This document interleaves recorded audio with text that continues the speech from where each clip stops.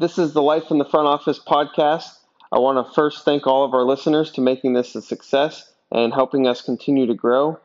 We bring on sports executives and professionals from around the industry, all different aspects of the industry, to provide insights and advice for those who are trying to enter the sports industry or those who are already in the industry just looking to learn something new and continue to get better. If you like our episode, please rate us on Apple Podcasts, leave a review, and visit our website at lifeinthefrontoffice.com for more episodes.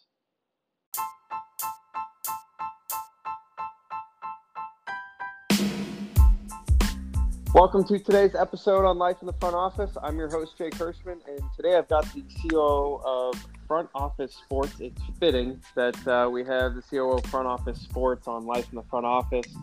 Excited to have Russell Wild on. Russell, welcome to the podcast. Yeah, no, thank you, man. Excited to run through everything. Awesome. So let's just get started in kind of running through your career path, how you got started in Front Office Sports, and where are you guys at today? Yeah, so it's an unconventional story, I think.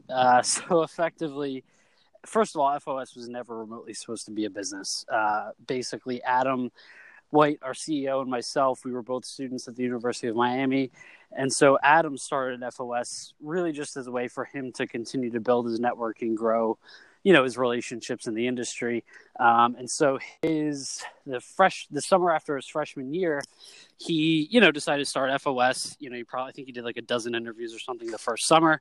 And by the time, he came back to school in the fall, he was like, all right, let me see if I can keep this thing up. And continue to sort of, produce content in and around the sports industry. And so he actually posted in the Facebook group for our kinesiology program down in Miami saying like, hey, I have this thing. Don't really know what it is or what it's going to be, but it's helping kind of, me talk to people that quite frankly have no reason to talk to me. And so if anyone wants to help out, give me a shout. And I think I was like one of two people that reach out or something. We ended up grabbing lunch at the Rat down at the U. He bought me a Caesar salad and, haven't been able to shake each other ever since. But it was really, I originally started out helping sort of on social media, coordinating interviews, just, kind of running like our marketing, if you want to call it that, strategy, I guess. And it kind of just grew from there very organically. Like we never set out to turn FOS into, a revenue generating operation for ourselves. We just sort of said, hey, let's have fun with this thing, see what we can turn it into, and kind of, see how it progresses from there.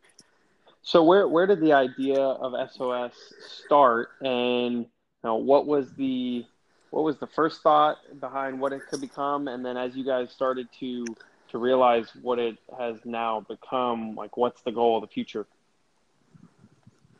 Yeah, I think, we're trying to build, a media company at the intersection of sports and business for both people that work in the sports industry as well as, what we call sort of sophisticated sports fans, right? So people who love sports, love business, and we're their insider's view to their favorite teams, leagues, properties, etc.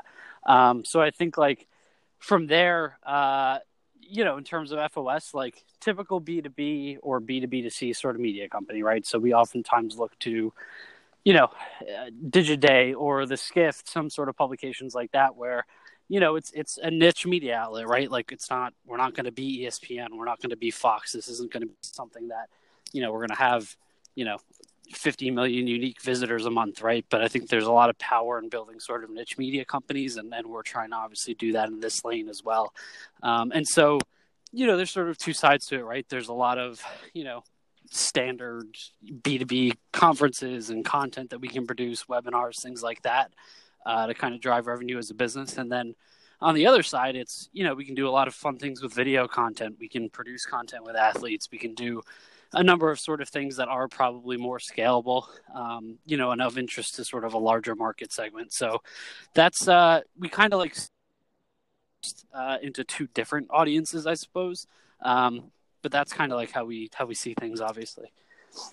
And in terms of the Front Office Sports, my assumption would be that it got started because you wanted to talk about business and sports and what goes on in the front office.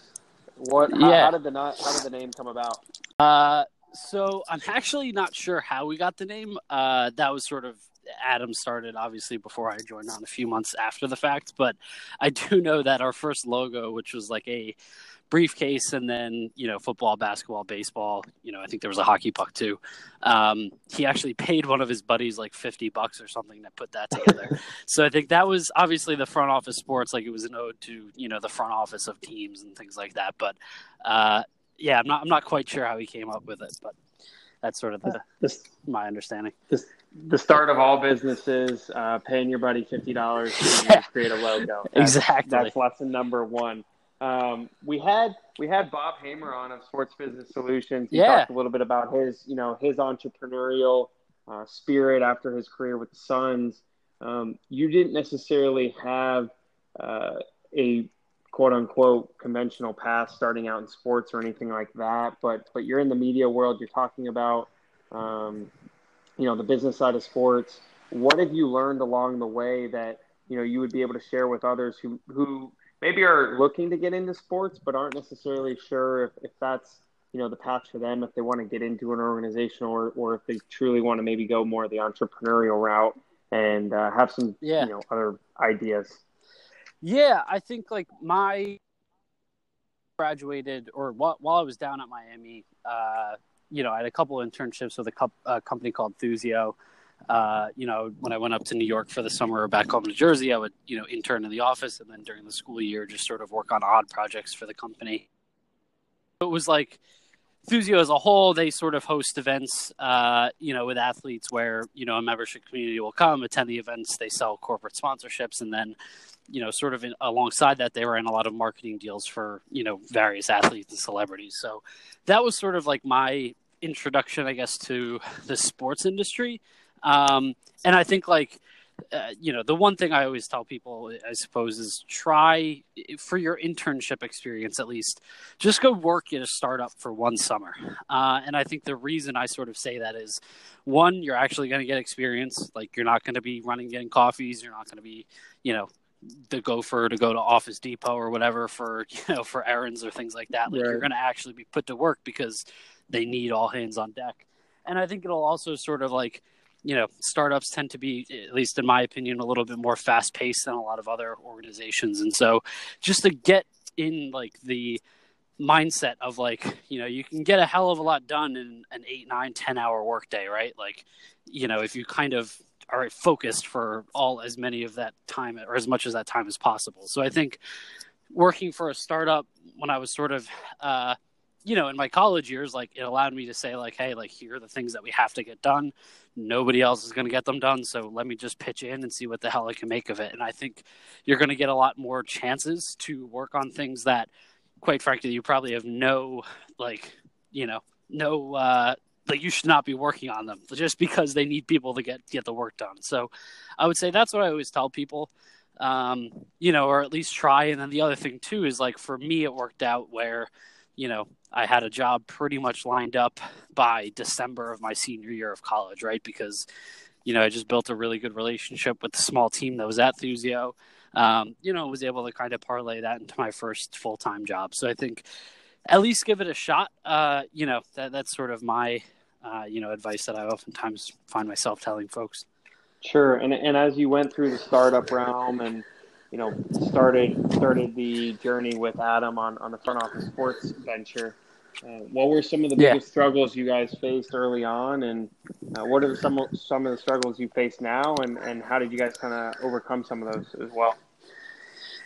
Yeah, I think early on it was just resources, right? Like we were just two college kids trying to basically do whatever we can. One, to like make sure we had enough to pay the Amazon Web Services bill, but then two, just like trying to get people to pay attention to us. Like I think a lot of people try to build media companies. A lot of people try to build podcasts. A lot of people try to build like, just content outlets in general. And for some reason, people just continued reading us. I don't, I can put my finger on a few reasons why maybe, but like, it's very hard to sort of attract an audience. And so I think that was always and still is sort of like not necessarily a problem for us, but something that we're like, okay, we have to make sure that we're constantly putting out really high quality stuff. promise ourselves that we're not going to be overly promotional in some regards, because I think like it's important to show people what you're doing, but there's like a line between doing that and being overly self-promotional, which I think is a big sort of issue in today's sort of business climate. So I think those are some of the issues. And then, even today, right, like we'll be a team of 9 pretty much by the first week of October. So for us, it's like, we're a 9-person team. There's a lot to get done, and we're a small team. So figuring out what to sort of prioritize is always going to be, it's a fun problem. It's not like it's we're building a media company. We're not like doing anything. We're not changing the world in any way necessarily. You're cancer, not, right? I was going to say you're not curing cancer, but yeah, like there's a blueprint there. So it's like we know what we have to do. It's just sort of about prioritizing and making sure that, if we do something, we're going to do it the right way and not sort of half-ass it, so to speak. Sure. So you've got 9 staff, obviously a lot of contributors, though, and people who write. Talk a little bit about the structure and how you guys go about getting content, the videos, the podcasts, the news articles, etc. What's kind of the strategy behind it in terms of providing entertainment for the readers? Yeah, so we actually we recently sort of made the decision, or not recently, I would say probably like 3-4 months ago, where all of the editorial on FOS is going to be created in-house. We have like from time to time, we'll have a freelancer that sort of, if there's a specific topic or something that they pitch us, which is really interesting, we'll consider it. But I think it's really important for us that we own sort of our editorial and what gets posted on the FOS site. And so, the other thing too is a lot of our previous contributors, they worked in the industry. And while that's great and lends additional perspective, I think that's important.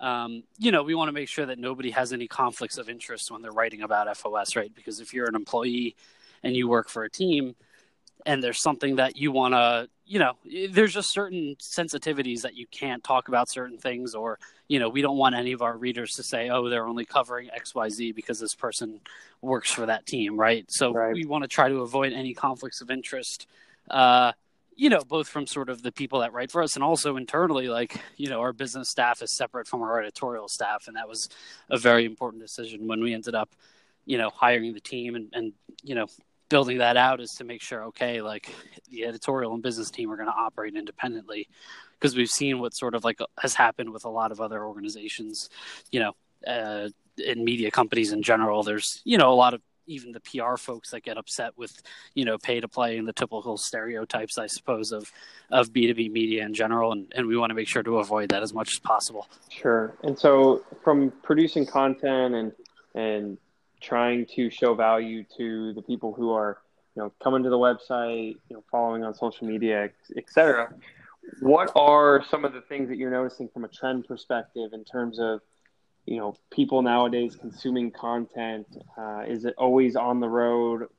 Is it, are desktop versus mobile versus tablets? I mean, what are the things that keep you guys up at night?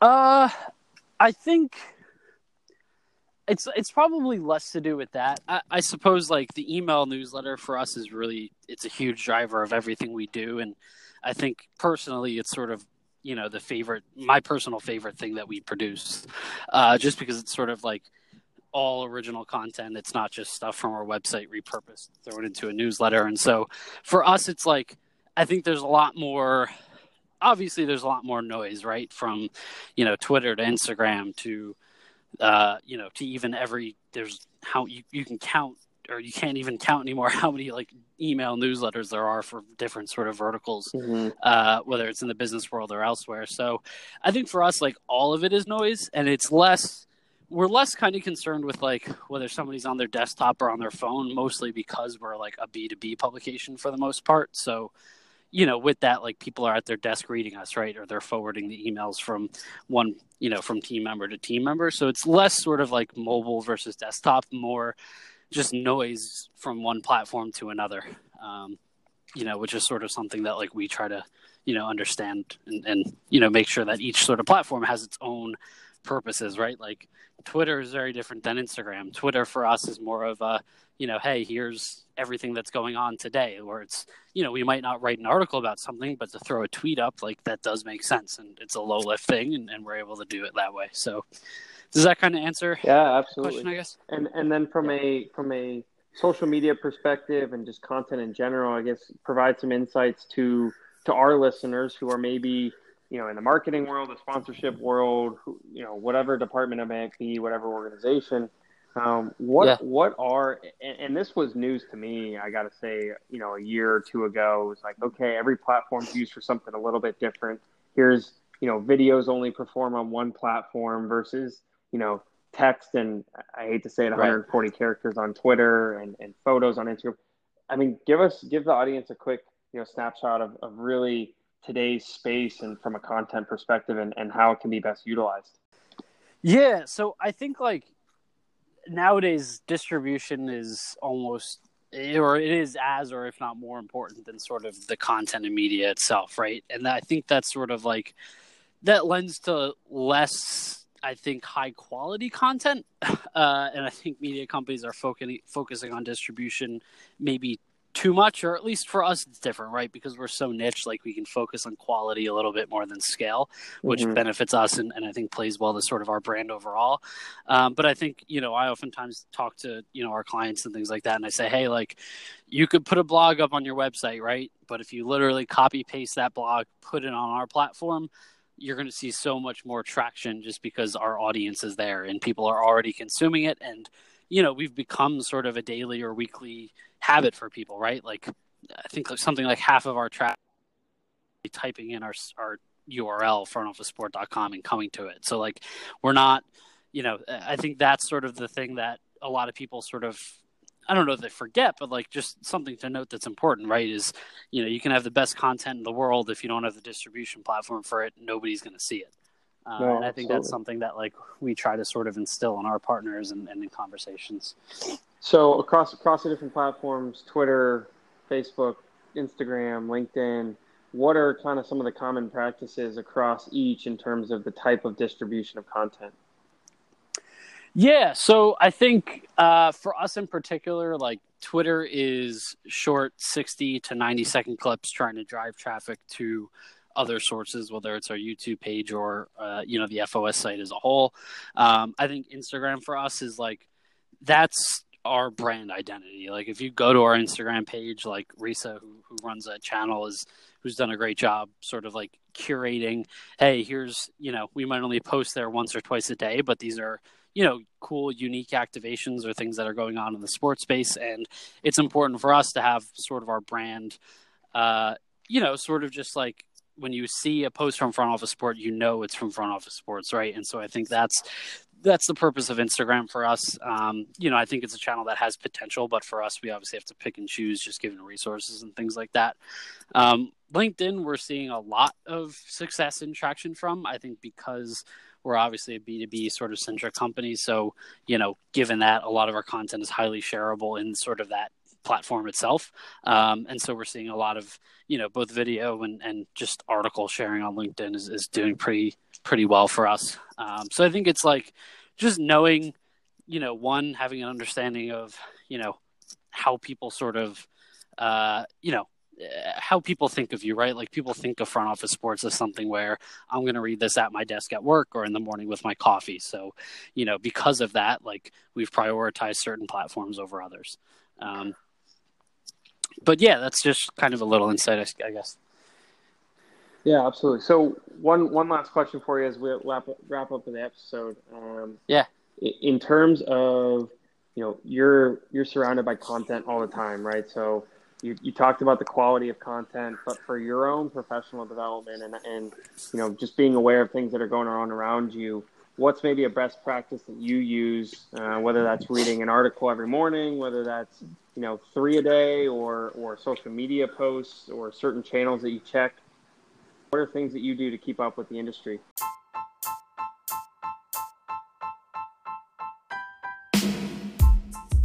Besides do your day job?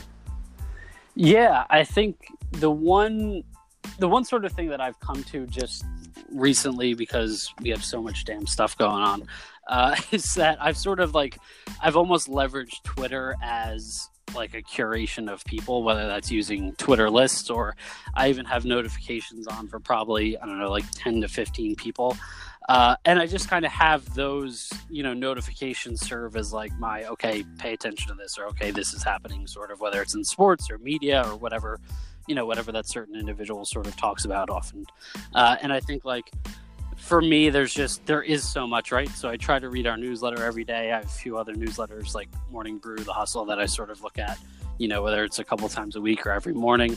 But I think for me, it's sort of like I use Twitter almost as that platform where, I don't check everything, obviously. I'm not on it 24/7, but I'll have my notifications on, and if I see something that piques my interest, or I'll just flip through, the push notifications, be like, all right, here's the little daily digest of what I can get, because I think, there is just so much out there, and we're part of that too, right? Because we're media. So we're probably not helping in that regard for a lot of people, but I think, it's sort of, just staying focused, right? Like I, have like my go-tos, and that's pretty much it. And I rely on them to sort of provide me with a lot of the information. And, I wish I had more time to sort of digest a lot of stuff, but, our team has like a Slack group where, or Slack, channel, whatever it is, where we just throw all interesting articles or things that are going on in the industry. So between Slack, Twitter, and the couple newsletters I get, that's sort of the, where I get most of my information. No, it's fantastic. Well, hey, we really appreciate your time on the podcast today. Certainly interesting to hear about, the entrepreneurial side, the media side of things, social media, et cetera. And really enjoyed hearing your insights. And certainly, where can people outside of frontofficesports.com, where can people follow you guys? Yeah, so Twitter's big, and then our daily newsletter that goes out. And if you reply to that newsletter, I get the responses to it, so I'll see it, whether it's positive feedback or negative feedback. I'll sort of reply back there, and it's just FRNTOFFICESPORT.com, and all of our stuff should be there. But yeah, that's pretty much everything, Jake. Fantastic, Russ. Well, thank you again. Appreciate the time, and look forward to following Front Office Sport as it continues to grow, and love the content. So. I want to take the time to thank you for listening to Life in the Front Office, and if you liked our episode, please rate us on Apple Podcasts and leave a review. We greatly appreciate it. And for more episodes, visit us on Apple Podcasts, Spotify, or on our website at lifeinthefrontoffice.com. And please continue to share with your colleagues on social media and help us continue to grow. Thanks.